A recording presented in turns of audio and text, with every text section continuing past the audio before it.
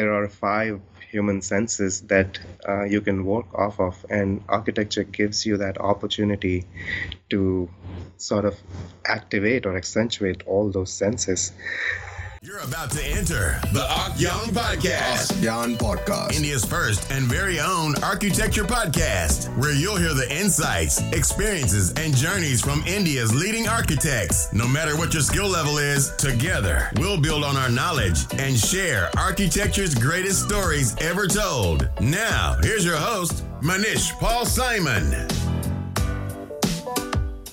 Hey guys, welcome to the Akyang Podcast. This is episode number 18 with Senior Architect of S9 Architecture, all the way from New York, Saurabh Goenka. Here's a small brief on Saurabh to give you guys some context. Saurabh works as a Senior Architect and BIM Lead at S9 Architecture. S9 Architecture is a distinguished award-winning architecture and engineering firm in New York. Saurabh plays a leading role in design and management of many of the firm's landmark projects and tallest skyscrapers. Saurabh's commitment to high-quality architectural design and his expertise in technologically advanced design techniques resulted in a portfolio of several iconic projects. Saurabh's passion for architecture is driven by the fact that it influences millions of lives and strives to change them for the better through the process of creativity. Some of his projects at S9 are vastly popular and have been covered by major agencies like the New York Times, CNN, Wall Street Journal, Dazine, Architectural Digest, and many, many more. Saurabh completed his bachelor's in architecture from School of Planning and Architecture, New Delhi, and then went on to do masters in urban design from Carnegie Mellon University in USA. He is a licensed architect as well as a lead professional. For you guys who don't know what lead is leadership in energy and environmental design and is a highly coveted certification. In his free time, Saurabh likes reading, hiking, biking, and quote-unquote dancing the tango. And every so often, he also likes to do what he calls the quote-unquote BYOB walks, which has nothing to do with booze. Alright, so let's get right to the episode. Welcome to the show, Saurabh. How you been? I am good, Manish. Thank you for having me on the show. It's a pleasure. Alright, so before we venture into the various themes of today's topic, give our listeners a brief history on how you got into architecture, your architectural education, and how you ended up in this super cool firm in New York. Well, so I started, really, how I got into architecture really started at my school. I used to be really good at mathematics, and I was a good painter and a sketcher. So that's where it all started, really. I did engineering drawing studies in high school. That's where I got interested into more and more of the technical aspects of architecture as much as the design. After high school, I took the what they call the AIEEE, the examination for architecture education in India. Mm-hmm. I did well in that, got into School of Planning and Architecture, which is one of the greatest schools in India. And that's where my architecture journey really began. And you were from Delhi as well? I am born and brought up in New Delhi, yes. Oh, awesome. Okay. So it took me really a while to understand the profession, and one thing that School of Planning and Architecture taught me was not how to design, but rather how to think, which is an interesting aspect of how when you look at architecture, you never know what you're going to be designing in your career. Right. You might be doing a school or an airport or a hospital, and each project just takes a very different approach and design thinking to be able to do well. After School of Planning and Architecture, I did a couple of years of work at this firm in Delhi called Abhimanyu Dalal Architects, which do a lot of high-end residential architecture work all around India. It was, again, one of the... I still recall one of the incidents at the office which sort of changed my thinking or my approach towards architecture. It was one of my first few days in the office, and I was given a task which was about 2-day task. I was excited and eager to finish the work. I finished it in a day, and the next morning I walked up to my principal and I asked him, "Oh, I finished the job. Is there anything else I can do?" Right. So he was leaving for a meeting and he said, "Oh, you finished it and you don't have anything else to do?" And I said, "No." And he said, "Okay, go out, take a walk in the park and enjoy your day. And when I come back, we'll talk about work." I said, "Okay." I saw it was like a prize for me. So I left and I just had a great day outside. And I came back in the evening. He was in the office. He called me to his desk and he said, "Okay, what did you do?" And I said, "Well, I walked out and I saw places. It was a new environment. So, Right. I was just getting familiar with it." Right.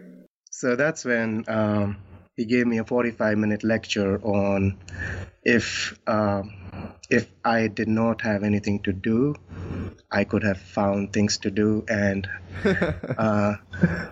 and also, it was very motivating in the sense that, if you could live your rest of your life as somebody who is told what needs to be done, or somebody who finds things and figures out and helps the process or improves the process rather than following it all the way. Awesome. So that was a big change for me. It just changed the way I started looking at different things. It gave you more. You felt more responsible, I guess. I did, and more motivated too. Because I was not only looking at things the way they are, but always thinking about the way they could be or why they are the way they are, versus just following it the way it is as is. Okay, so it was a great experience at Abhimanyu Dalal Architects, after which Abhimanyu Dalal Architects also do a lot of urban design work, actually. That's where my interest in urban design was generated. Awesome. One of the big reasons why I wanted to do urban design was to inform my architecture, because one of the big reasons, or theories rather, I follow to do all of the architecture work that I do is the context and the forces around your building that affect your design, or rather inform your design. So urban design, I thought, would be a way not only to learn the larger scale of things, but also to understand how the surroundings affect the buildings. So that's where I pursued my master's at Carnegie Mellon School in Pittsburgh, Pennsylvania. Right. Okay. It's northeastern part of the United States. Great school, great teachers. It was a 12-month program, very, very intense. So you worked for a year and a half in Delhi and then pursued the master's, or? About 2 years, actually exactly 2 years. Right. Awesome. And how did you, after post-masters, what is your plans? Was it like you wanted to work in USA for some time, or you wanted to come back? No, I always wanted to have some work experience here. I wasn't planning for years ahead in the profession, but I always wanted to have some experience and to apply the knowledge that I gained. Right. And till the time you did masters, there was no exposure to BIM. Is that true? There was very little. All right. I did use a lot of, I won't say a lot, but a little bit of Revit in my undergrad education, in my undergrad school at SPA.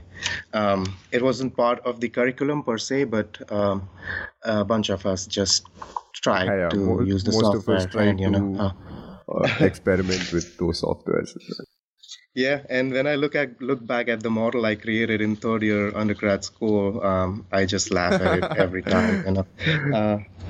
But it's a process, like I say to everybody. It's just like a process that once you're at it, and especially in your professional environment, even if you don't know it, it's a software. To me, BIM, first of all, is not a software, it's a process. Right. And there are different softwares that allow you to complete that process effectively, right?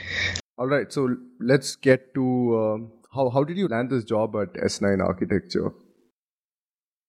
Well, after I finished urban design, I moved to New York to work for this firm called Ismail Leva Architects. Right. It's about 100 people firm. Oh, wow. Doing a lot of residential high-rise work in New York City. That's where I was exposed to BIM on an everyday basis. Right. So really understood how to put together a high-rise building as a fresh grad out of school. Well, it was sort of a setback, even though I had some sort of experience before back home in India. Once I moved here and really started my professional career, I realized I had to sort of restart in the way I was working or doing things. It was just a very different environment, different scale of work, from single family residential to high-rise residential or mixed-use retail as well. And it was all BIM. There was no CAD or anything involved. Very little CAD, Right, but right. mostly we would still use some CAD for just supporting the process, but for the most part everything was BIM. Right. And then just got this opportunity. I wasn't really looking, but I got into a conversation with this gentleman at our firm who still works here. And we got to talking, and I discussed the kind of work S9 was doing at the time, and it really aligned with my philosophy or the way I thought of architecture and the profession, and that's why I decided to make that move. I'm very glad to be here. It's a great firm and a great and working environment. We do some amazing work, and we support each other in what we do. So very happy to be here.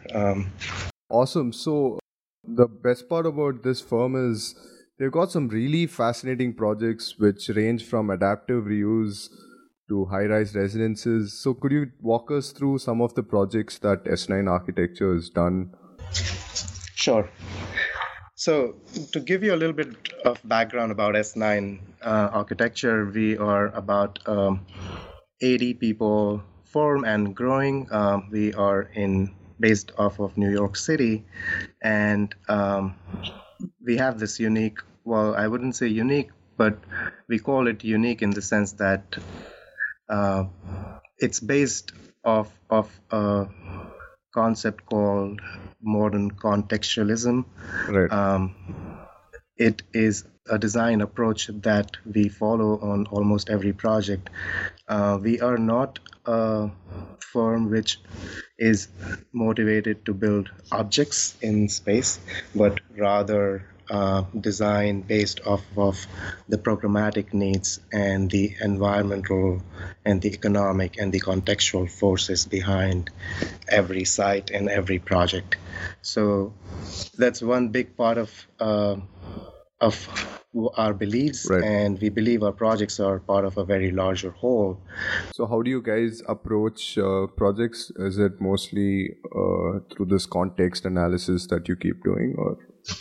Yes, we do. Every project we see, so there's a few things about every project. There's a client's needs, the project site, the environment around it, and the economics of the project, the program requirements. So we basically we don't have preconceived notions about every project. We take all these pieces together and, sort of just sit together and talk and see what we can do and how we can do justice to the project or to the design where it is located in, this in today's architectural world, a lot of design work is seen as objects, which some of them are really beautiful objects too.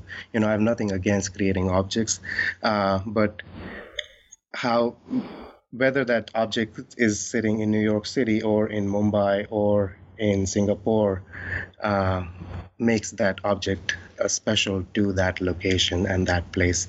And that's what we're looking for in all our work. So most of our work is high-rise residential. We do a lot of retail and office work as well. We are doing some hospitality and institutional work as too. Most of our work is based locally in New York City, Oh, awesome.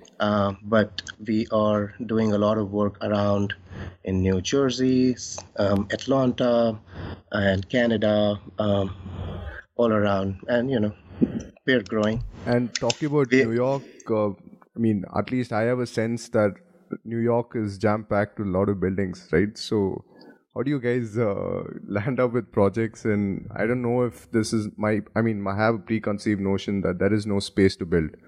So, Yeah, you would be surprised, especially in Manhattan.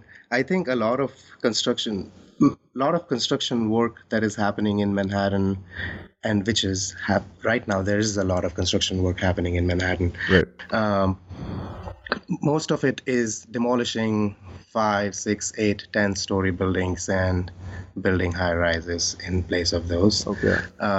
So yes, there isn't any space, but they keep creating more and more space.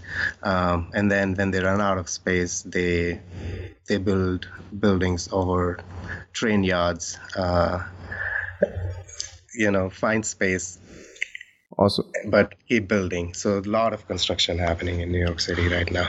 And which are the ones which you guys are going to start? I mean, I would like to talk about few projects, which is one of those is the New York Wheel, which I mean, what I heard was is going to be bigger than the London Eye, right? So is that project going to happen or? So New York Wheel, yes, you said it right. It is planned to be almost 1.5 times the size of London Eye. London Eye diameter is 400 feet. This one is designed to be at 630 feet tall. Oh wow! So the project design is complete, and our role on the project was to design the terminal building and the parking garage and do the master plan development around it. Right. One big part of our role as architects was to connect the neighborhood to the waterfront using this project. So at this point, we are being told that the project is going to be completed. There are some financial issues related to the project that the client is right now dealing with. The terminal building and the parking garage are actually built, and the garage is currently operational as well. So Right. yes, we are told it's going to be built, Awesome. and I hope it does get built because it's one of the projects. It's going to be the landmark of the future. It'll be added along with the Empire State Building or Times Square as well.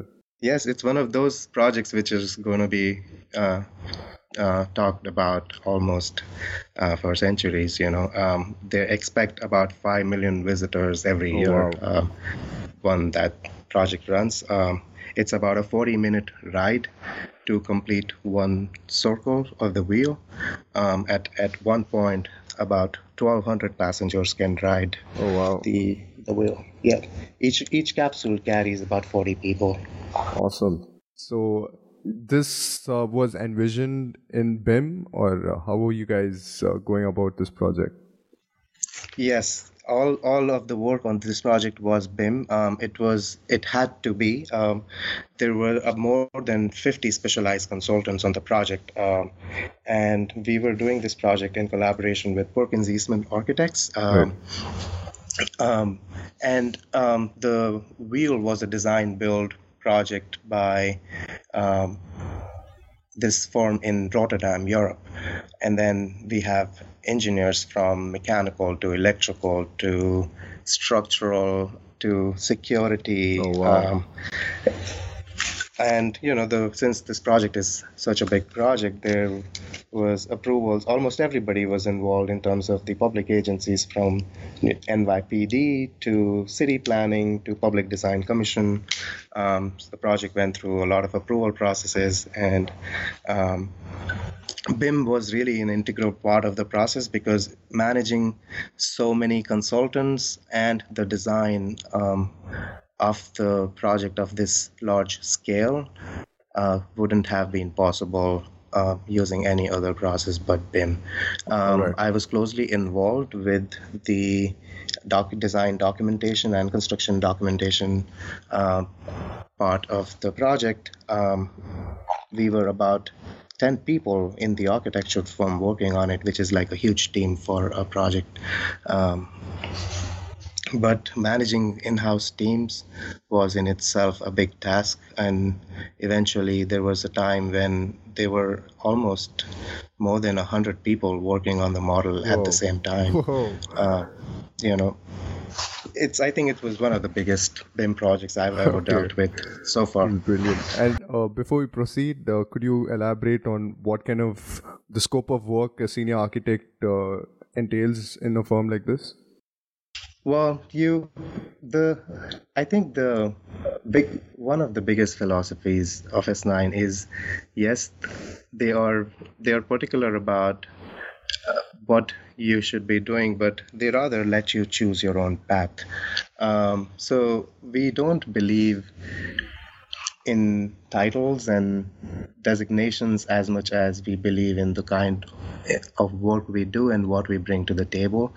So as a senior architect, my role would be very different than another senior architect at S9 Architecture.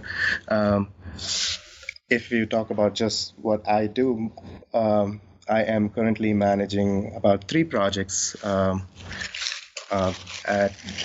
couple of them are under construction. One is in design stages, so they take a lot of my time. But my role is also as a BIM lead. I am doing a lot of support and management of other projects in the office. And you make sure your models are healthy and all that. We do. We try to. We try to. All right. Let's talk about few projects that you've completed, which is the Empire Stores, which is both an adaptive reuse project, right? So could you maybe walk us through Empire Stores? Empire Stores, it was an adaptive reuse of an old warehouse building. It used to be used for coffee storage in the old times, and we took this project, and it's a beautiful building. They don't build these kind of buildings anymore. So there was really no reason to demolish and build something in place of it. So we rather wanted to celebrate the architecture of the building as is, and sort of open it out to the public and present it, right, and sort of exhibit. So that was the whole idea behind what we did. So we tried to preserve as much as we could. One big design move that our principals sort of were adamant about was to be able to connect the waterfront to the neighborhood. So we carved this hole through the building and connected the neighborhood through to the waterfront, and right, the central courtyard and this connection gallery sort of became the heart of the project, from where everything else evolved. So the waterfront abutting the Brooklyn Bridge and all that, right? Correct. Right. Correct. It's right by the Brooklyn Bridge, and the design itself, you would see a lot of metal sort of replicating the industrial aspect of the neighborhood and the Brooklyn Bridge right next to it. Right. The building itself contains a lot of retail, some museums, some offices, restaurants, and then it has a rooftop beer garden, which is sort of, again, another idea of taking people through various parts of the building and creating these moments for them to experience and enjoy. So it's retaining the old facade and infusing a lot of contemporary elements within. Correct. So the old facade, we introduced a lot of steel, metal, glass, just to add to the character of the old building. But yes, for the most part, we tried to retain as much as we could. All right. So since this is an adaptive reuse project, do you guys still use BIM? Because you have to kind of document the whole building prior to construction, right? I wish we did, but on this one we did not. Okay. But it Because is this was possible through point cloud system and all that. absolutely, and we are doing a lot of adaptive reuse work now in the office, and all the work that we are doing now is all BIM. Oh, wow.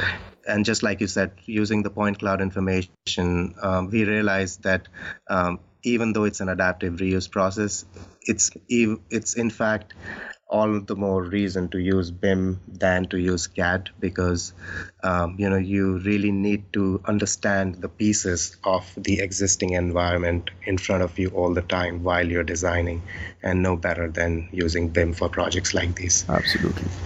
And when we talk about high-rise residences, there's no better way to do it than use BIM, right? So could you maybe elaborate on certain high-rise projects that you guys done?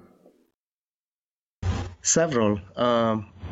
In terms of residential work, I would say 111 Varick Street, 532 Neptune Avenue, 160 East 22nd Street, 205 Water Street. There's several residential projects we're doing. Park Liberty North in Jersey City.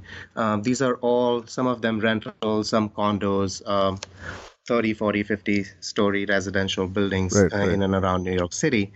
The best part about BIM is that even though these projects are different, they are very similar. So one of the big philosophies that we work, or I rather promote as an architect and BIM lead, is to separate the known from the unknown.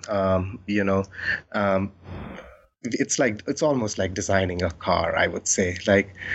Every car is different, but it's got pieces that are the same. So as long as in your design process you can identify similar pieces, for example, bathrooms and kitchens in a residential building, the accessibility guidelines or the code regulations, once they are all built into the design of the bathrooms and kitchens, there's only that many configurations you can do.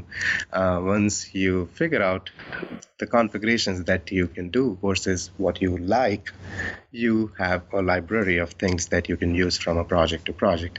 Now, BIM helps you to take that process to the next level, in the sense that it is an adaptive environment where you can add, remove, cut, paste, and test things much faster than how you would do in typical traditional working process. And you can visualize them immediately. So as you keep going or keep working on more and more projects, you keep developing that library or the database of information for yourself. So again, our design philosophy is to make every project different from each other, or rather make it suited to the context that it is sitting in, but then at the same time use advanced architectural technology to make it cutting edge and make it more accurate and more precise. Right. Oh, another doubt which just came up in my mind is, especially in India, when we handle a lot of projects, there's multiple changes during the phase of a project, right? So we tend to go back to the drawing board, and we still have this CAD system running. So how well does BIM help in making changes on the go? Again, I think it happens here too, Manish. Changes happen all the time. Okay. It's just part of our process. Right. Most of the change, or most of the edits that would happen, I still think you are better off being a BIM environment than being in a traditional work process environment, because you will always miss things. Like once you have a set of 200 drawings, when we create these residential towers, a typical construction document set would be anywhere from 200 to 300 architectural drawings. Oh, wow. And any change or any adjustment has to be reflected through the entire package. There will always be things that will be missed out in a regular traditional process, or you would end up spending almost 5 times as much time repeating to do the same change over and over again. Just to give you an example, one of our projects, at almost 75% construction documentation, the client decided to change the floor-to-floor heights. Okay. Now, just think about if you were doing this similar project in CAD, you would have to go through all your elevations, all sections, all details, all plans, and every sheet that you have created, each one of those 200 sheets, to make sure that you adjusted those levels. In a BIM environment, it took us about 4.5 days to fix everything everywhere. Oh, wow. Yeah. Awesome. So yes, no, whether it's a small project, as small as a home, or as big as a 200-story building, I would use BIM if I can on the project. All right. And something which also piqued my before we get into the BIM part of this episode, let's talk about this project called Dock 72. And the most fascinating part about this project is the structural system. So, how did you guys go about this project, and how did the design come up? Dock 72 is another great project. It was challenging, the site, because of the site constraints. Mostly, it's like a very thin and narrow and long site with water on 3 sides. It's part of old Navy yard where they would basically build ships. But transforming into this very, very vibrant live-work environment. And our project itself, we're really one of the projects of this whole master plan development. Our project is about a 650,000 square feet mixed-use building. The design started it's inspired by the context and the client themselves. So the client, one of the major anchor clients, WeWork. I'm sorry. WeWork, our principals visited their office, and we really learned from the kind of working environment they have, with a lot of collaboration and a lot of energy within the firm. So really, Dock 72 was designed as part of that concept in mind. The building itself had to be raised from the ground because of floodplain requirements. It's right by the water, and after Sandy, the storm that happened in New York City a few years ago, the regulations have become very, very strict, and FEMA, which is the agency that regulates the building base floodplain elevations, have become very strict about about the rules. So there was an underground tank below the building which had to be retained, and then the entire building had to be raised off of the ground so that the habitable spaces are above the floodplain. So the challenge became a design intervention, and the design idea was, one, to lift the entire building and make it almost looks like a container yard or a ship in itself to me, and then use the ground level to really create an active public environment. So the lobby, the reception, and then all the public spaces sort of gel into the ground with using ramps and slopes, and then the rest of the building is office. And this was also a BIM project. It is a BIM project, yes, definitely. Since you guys worked with WeWork and WeWork having a reputation in specializing in interiors, did you guys do the interiors also in BIM? We were hired. Our services on this project were primarily core and shell. Right. And there was separate interior designers based off of different tenants. But yes, I'm being told that all the interior work that is being done is also being done in BIM. A lot of construction work, got supported because of BIM as well. And that happens in several of our residential projects too. At Neptune, one of these residential buildings in Coney Island, I was visiting the site the other day, and I was walking around with the contractor. He had this iPad in his hand, and basically he was looking at all the structural system in the building. Oh, wow. And he was walking around the building just pressing buttons, and I asked him what he was doing, and the guy said that, I'm just checking what work has been done today. And when I looked at his screen, I could see orange and green colors, and he was basically selecting every beam or every column that has been installed and making it green, in the sense that he was updating the information to everybody at the time as the things were being installed. Let me guess, he was using Navisworks, or he had his own? No, I think he was using PlanGrid. Oh, right. That's a startup on which Autodesk recently acquired, right? If I'm not mistaken. Correct. All right. Correct. All right. So like the power of the BIM environment is in not only construction documentation, but what you do after that as well. Absolutely. So a lot of our projects, the contractors are actively using our models, taking it to the next level, and doing construction off of the models. It also predicts the life of a building, right? Absolutely.